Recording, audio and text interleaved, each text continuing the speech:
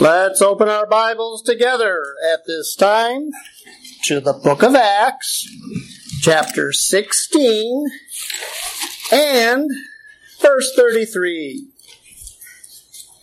Acts 16:33 for our message from God's eternal book this morning. Acts 16:33 will be found on page 1172, at least in the church Bible. Today's date is January 15th, 2023. And our text for the morning will be in Acts 16:33, right on down to the end of the chapter in verse 40. And the title of this morning's message is The Power of the Gospel of Grace. The power of the Gospel of the Grace of God. And we begin with the story of two dim-witted Packer fans. That's all I had to say. Two Packer fans who decided they wanted to do some hunting. So they chartered a small plane one day. They chartered a small plane to fly them into a very remote area to do some moose hunting. When the plane returned a week later to pick them up, they had bagged 6 huge moose. And the pilot looked at that and said, "My plane does not have enough power to carry that much weight." And they said, "That's nonsense. We shot 6 moose last year, and the pilot had the exact same kind of plane that you had." So the pilot reluctantly agreed, but he was right. His plane didn't have enough power, and it crashed shortly after takeoff. When the Packer fans climbed out of the wreckage, one of them asked the other one, "Do you have any idea where we are?" And the other one said, "Well, I think we're pretty close to where we crashed last year."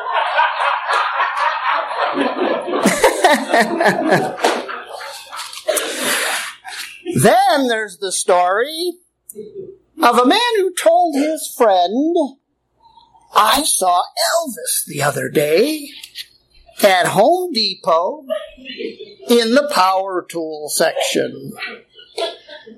And his friend said, "Well, what was he doing in the power tool section?" The man said, "He returned a sander."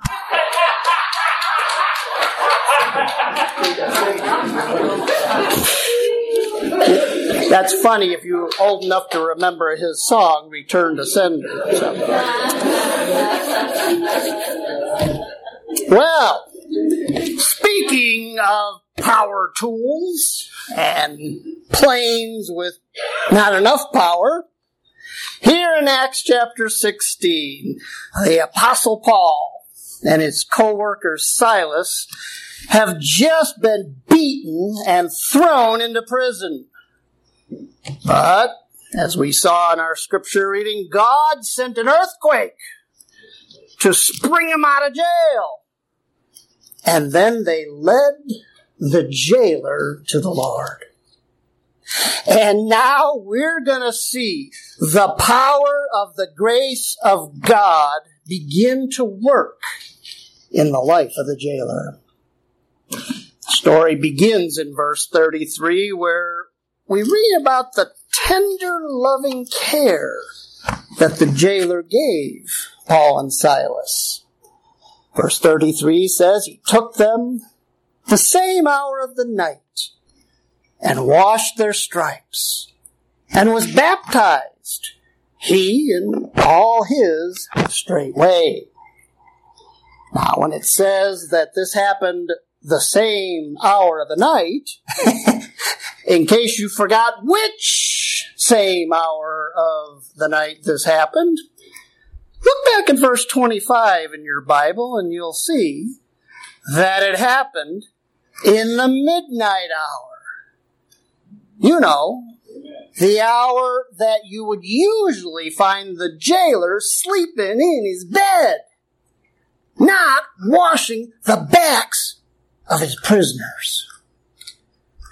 But he was so thankful that Paul and Silas had told him how he could be saved from his sins, that he just couldn't wait to show his gratitude.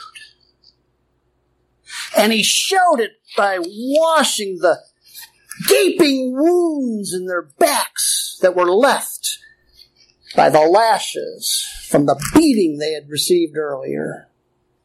Now that, friends, is a powerful effect of the grace of God on a man's life. And we're going to see more of the power of grace in just a minute.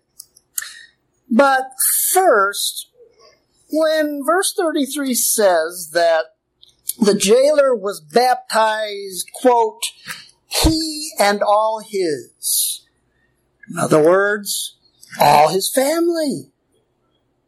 That means that when the earthquake woke him up and he ran to the prison, that evidently his family ran with him. And that raises the question of how Paul could have baptized them at a Roman prison. I mean, do you really think that a Roman prison just happened to have a huge tub of water big enough to immerse people? Philippi had a river nearby, but you had to leave the city to go to the river, as we saw and see again in your first reference in Acts 16 and verse 13, where Paul says, we went out of the city to the riverside. So, how did Paul and Silas immerse the family of the jailer? Well, the answer is they didn't. Water baptism in the Bible wasn't done by immersion. It was done by sprinkling. You say, well, how do you know that? Well, we know the purpose of water baptism was to cleanse men from their sins, because your next reference says in Acts 22:16, be baptized and wash away thy sins. When water baptism was part of God's program, it was for salvation. It cleansed men from their sins. And in the Bible, spiritual cleansing was always done by sprinkling, as it says in your next reference in Numbers 8, verses 6 and 7. Take the Levites from among the children of Israel and cleanse them. And thus shalt thou do unto them to cleanse them. Sprinkle water of purifying upon them. If you were unclean in the Bible, the only way to get clean was to be sprinkled with water, as it says again in Numbers 19, verses 18 and 20. A clean person shall take water and sprinkle it upon him that touched one dead, or a grave, or any of the other things that made you ceremonially unclean.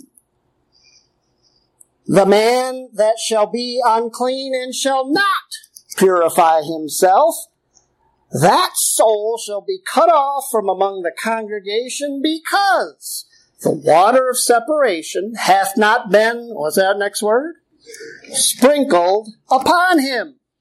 So he is still unclean. Did you know that God himself someday is going to sprinkle all the believers in Israel right before they enter the kingdom of heaven on earth? At least that's what it says in your next reference. In Ezekiel 36, 24 and 25. Ezekiel the prophet is quoting God himself here, and it says, I will take you from among the heathen, the Gentiles, and gather you out of all countries, Jews are all over the world, and will bring you into your own land, and then will I sprinkle clean water upon you, and ye shall be clean. From all your filthiness will I cleanse you. Now, with all those verses about sprinkling, you kind of have to wonder how the tradition of immersion ever got started. And it might be because the Greek word translated baptism in your Bible is the word baptismos. And it means to dip.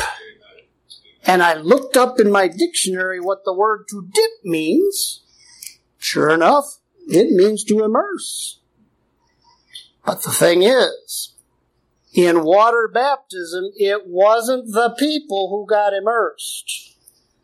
Look at your next reference in Numbers 19, 18, and 19. A clean person shall take hyssop and dip the hyssop in the water, and then sprinkle the water upon the unclean. It was the hyssop that got dipped. It was the hyssop that got immersed. And then the water on the hyssop was sprinkled on the people. Now they tell me that hyssop was some sort of flowery bush of the mint family. So getting sprinkled with water from it would make you smell good to God, I guess, and probably to everybody else too. And here's the thing. We know that those Old Testament cleansings were baptisms because Hebrews 9:10 calls them diverse washings imposed on them. And that word washing there is the Greek word baptismos.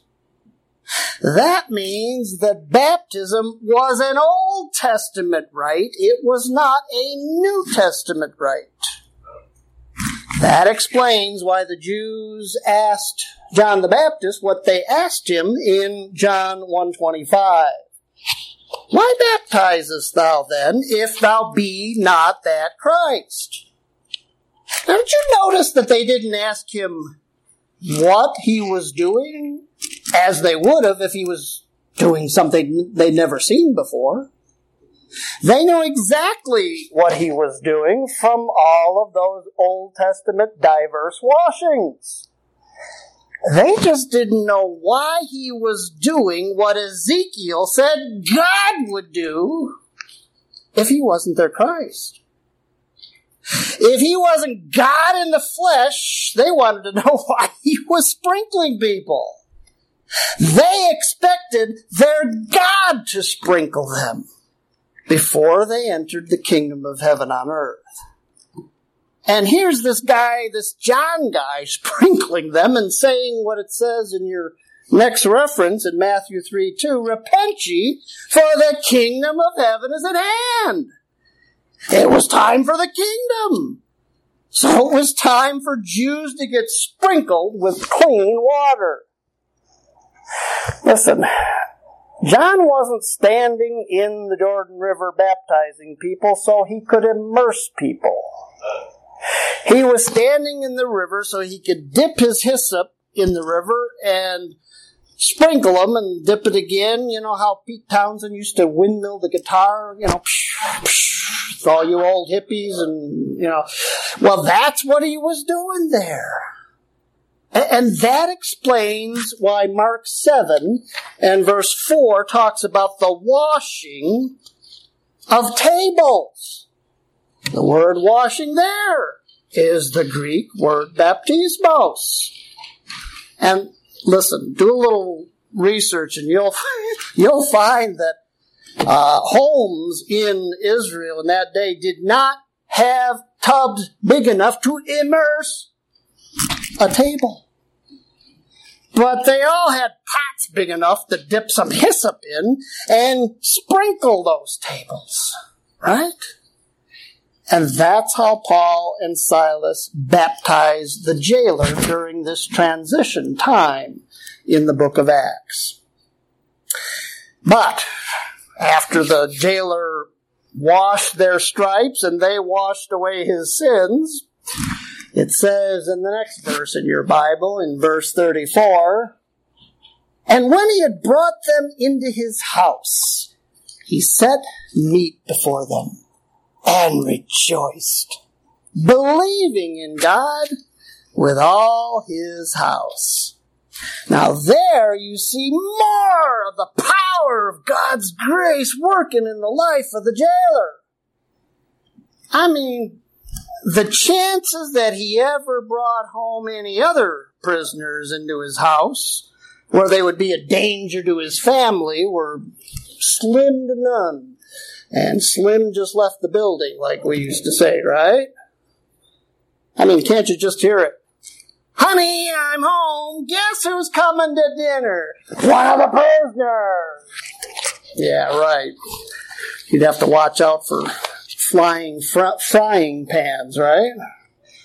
But in this case, his wife believed too. So all the cookware remained in the kitchen where it belonged. Now, you'll notice that verse 34 says, he set meat before them.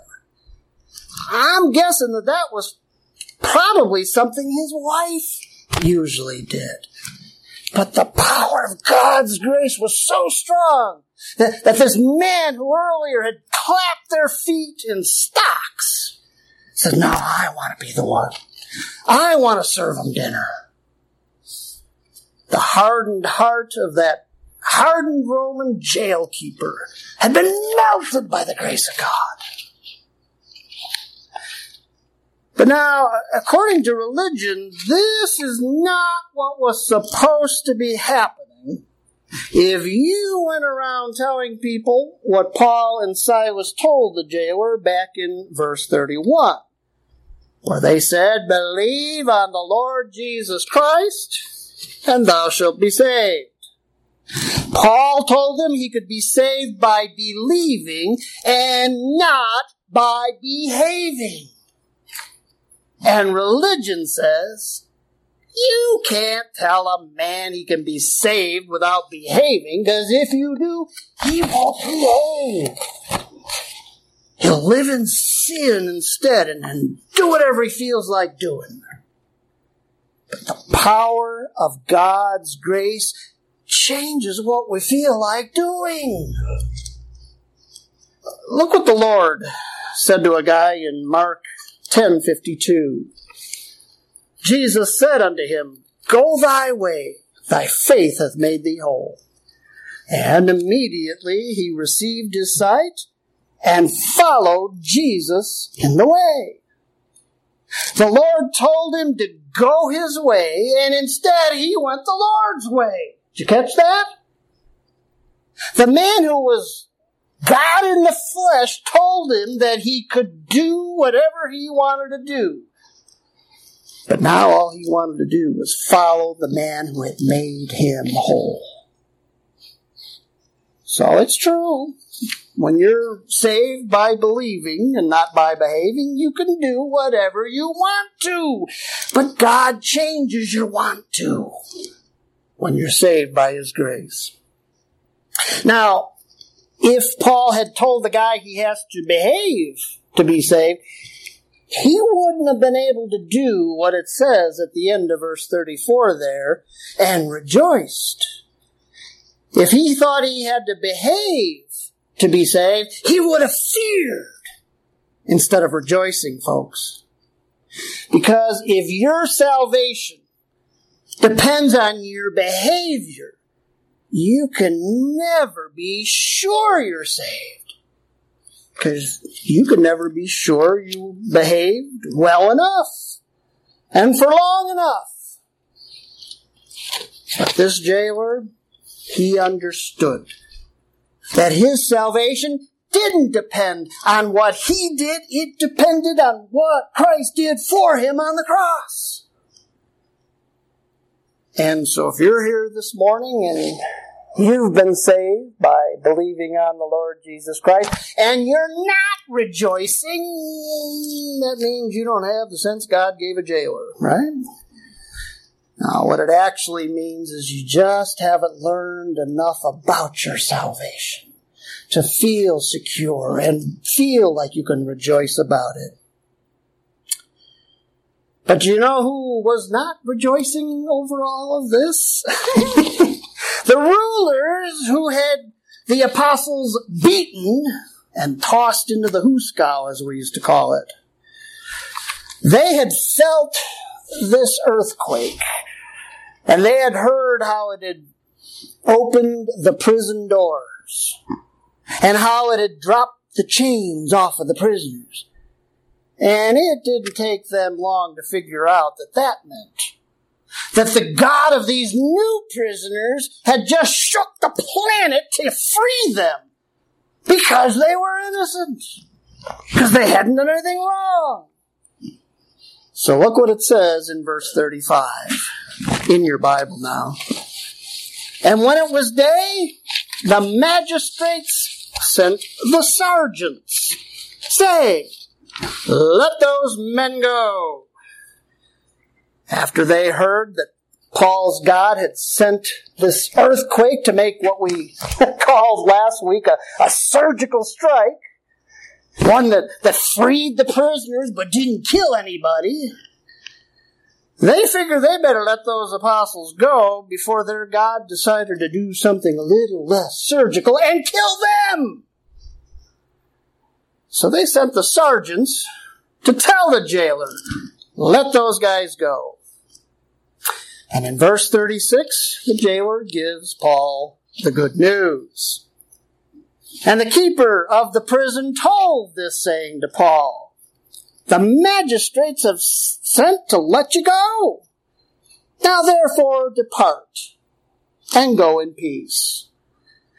Now, you would think that after hearing that, Paul would look at Silas and say, "Let's blow this pop stand," like the tough guys used to say in the movies. How many of you remember those movies?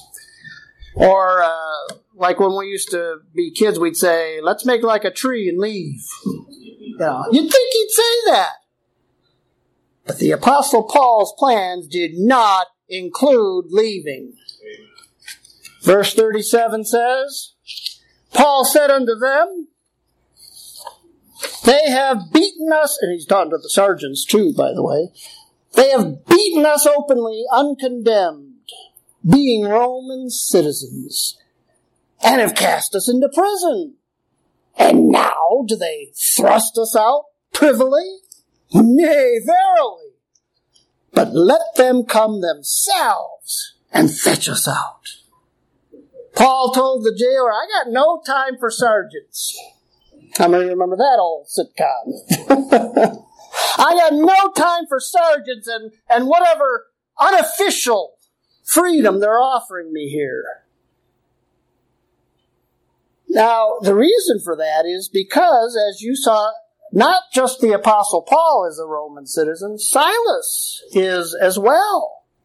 And it was against the laws of the Roman Empire to beat and imprison a Roman citizen unless he was condemned by a Roman trial. So when those bozo rulers publicly jailed Paul, he demanded that their release be just as public. And it wasn't because he was worried about his reputation. He was trying to protect the reputation of the gospel of grace. He knew that eventually the whole world would hear about this. And he wanted the world to know that the apostle of grace had done nothing wrong, had not been condemned in a Roman trial. And what Paul was also trying to do was put the fear of Rome in those guys, and it worked. Because in your next two verses, beginning in verse 38, it says, "And the sergeants told these words to the magistrates, and they feared when they heard that they were Romans. And they came and besought them and brought them out and desired them to depart out of the city." So Paul got the public release that he was looking for. He had them falling all over themselves, trying to keep from getting in trouble with the emperor and the Roman government.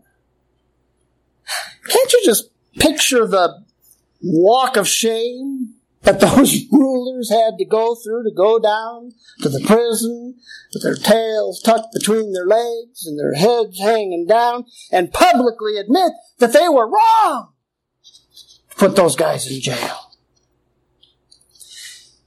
And listen, the public humiliation that Paul gave those rulers, that's a picture of the public humiliation that the Lord gave some rulers you read about in Ephesians 6:12, where it talks about principalities and powers, the rulers of the darkness of this world, spiritual wickedness in high heavenly places.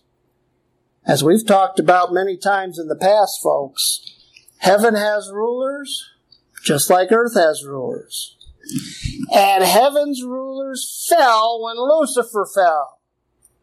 And when Lucifer got Adam to fall into sin, Satan and his host took humanity captive. And he's been holding men captive ever since. But God Almighty did something about it when he had his son die on the cross for us. Colossians 2:14 and 15 says that on the cross he was blotting out the handwriting of ordinances that was against us. That's talking about the law of Moses written by the hand of God, it says in the Old Testament, which was contrary to us, and took it out of the way, nailing it to his cross, just like they nailed him to that cross. And having spoiled principalities and powers, he made a show of them openly, triumphing over them in the cross that he just mentioned. Now that spoiling there is not the kind parents gave their kids last month at Christmas. It's the kind you hear about when men talk about the spoils of war. And to the victor go the spoils. When a nation conquered another nation, they spoiled them of their possessions. And when the Lord Jesus Christ won the victory over Satan's host, he spoiled them. He spoiled them of his captives in the human race. And when he spoiled them, he made a show of them openly, just like Paul did to these earthly rulers here. Paul shamed the Philippian rulers for what they did to him. And the Lord shamed those heavenly rulers for what they did to us. He shamed them before the millions of all his unfallen angels, the heavenly host. And he made a show of them openly before all those hosts. Now that's not what human beings saw that day on Calvary's Hill, is it? What they saw was the very opposite. Mark 15, 16 to 20 says the soldiers clothed him with purple, planted a crown of thorns, put it about his head. And they began to salute him, mockingly, of course. "Hail, King of the Jews!" They smote him on the head with a reed, and did spit upon him. Bowing their knees, they worshipped him in jest, and mocked him, and then they led him out to crucify him. People saw the soldiers shaming the Lord. And you can bet your bottom dollar that those unseen principalities and powers and rulers, they were shaming him too. They were mocking him as well.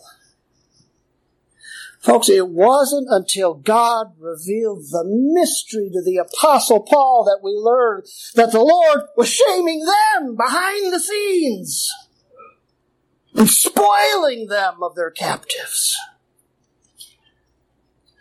And that spoiling was not the only public humiliation that the Lord gave Satan's rulers before that heavenly host that day.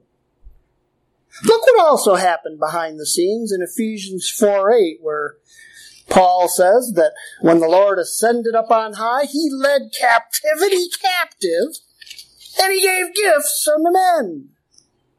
After the Lord rose from the dead, he ascended into heaven 40 days later, right? That verse says, when he did, he led captivity captive. Say, what does that mean?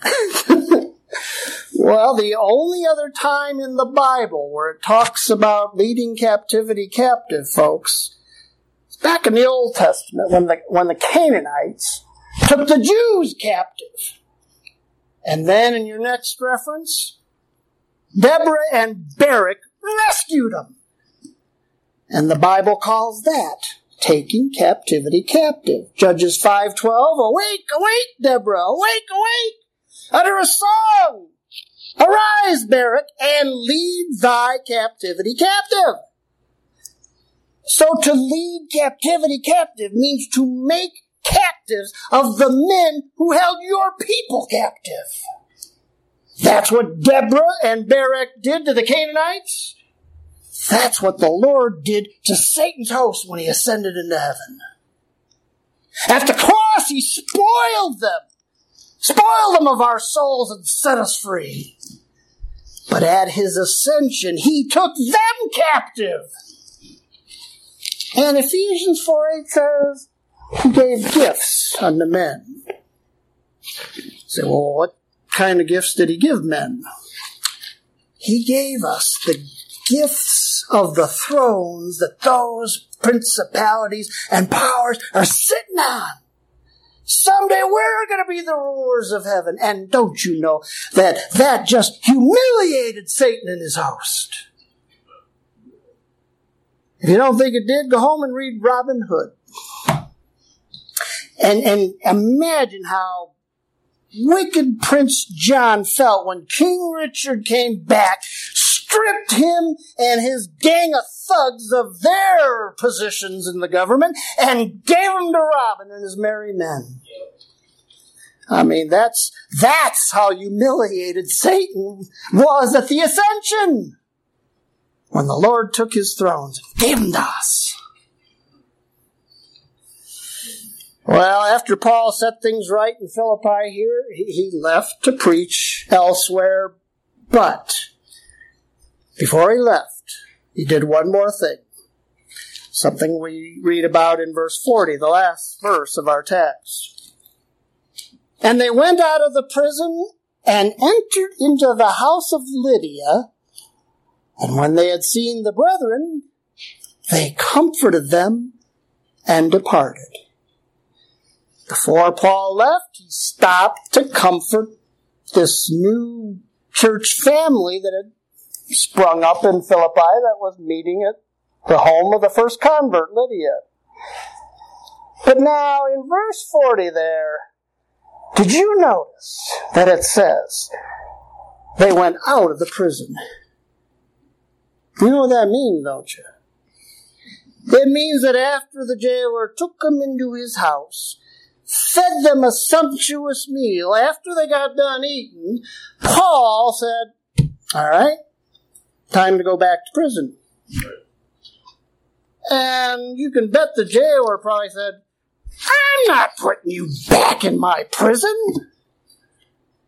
And that's when Paul had to explain to him that while the government was wrong to jail him, God's people respect the authority of the government even when they're wrong.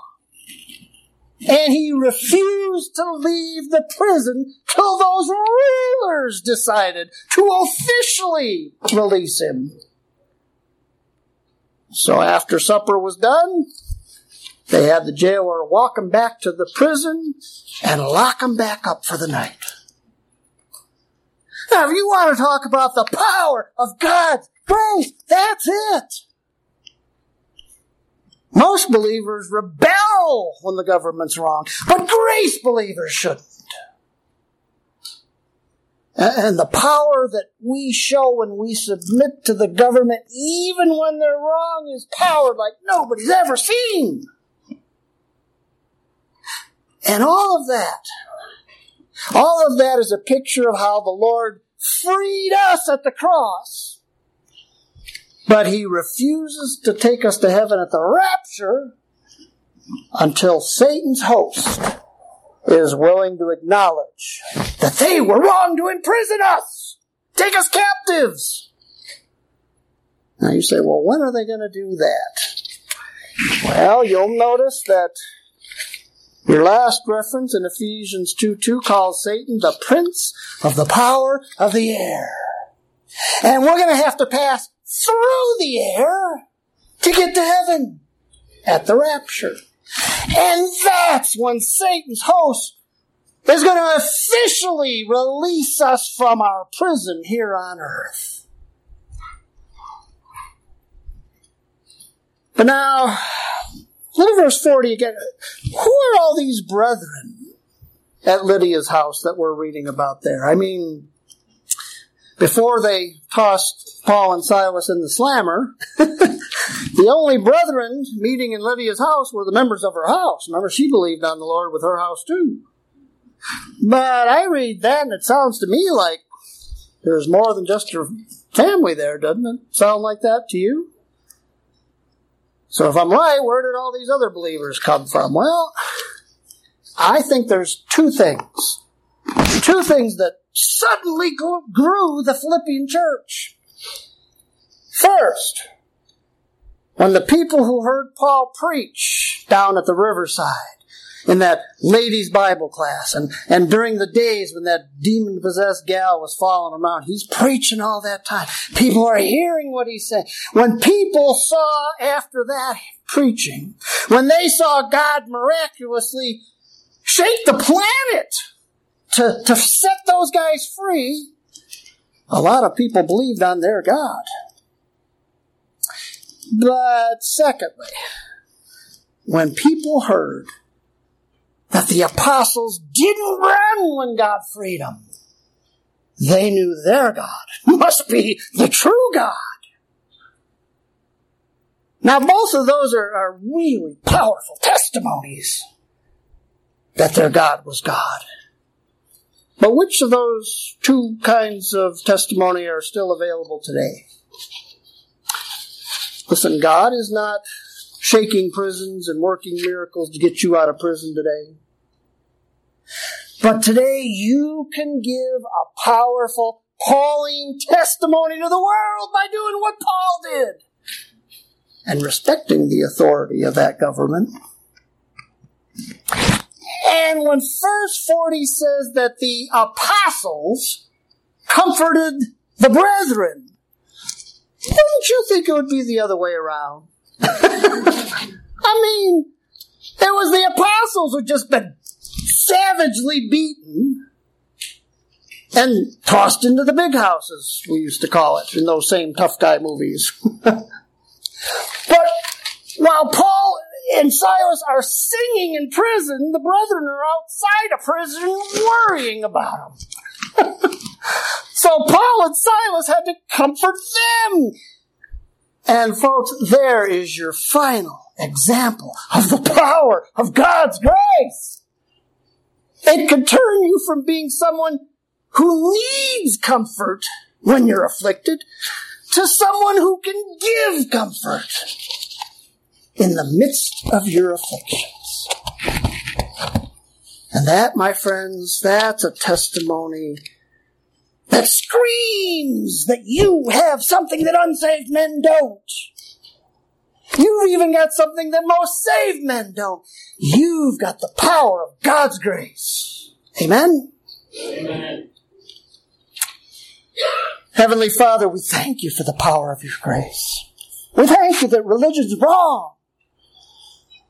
That the gratitude we feel for the salvation you freely give us motivates us to want to serve you. May we feel that motivation today. May we feel that gratitude today. And may we follow in the footsteps of the Apostle Paul as he lived and breathed to do your will. We pray it all in the Savior's name. Amen.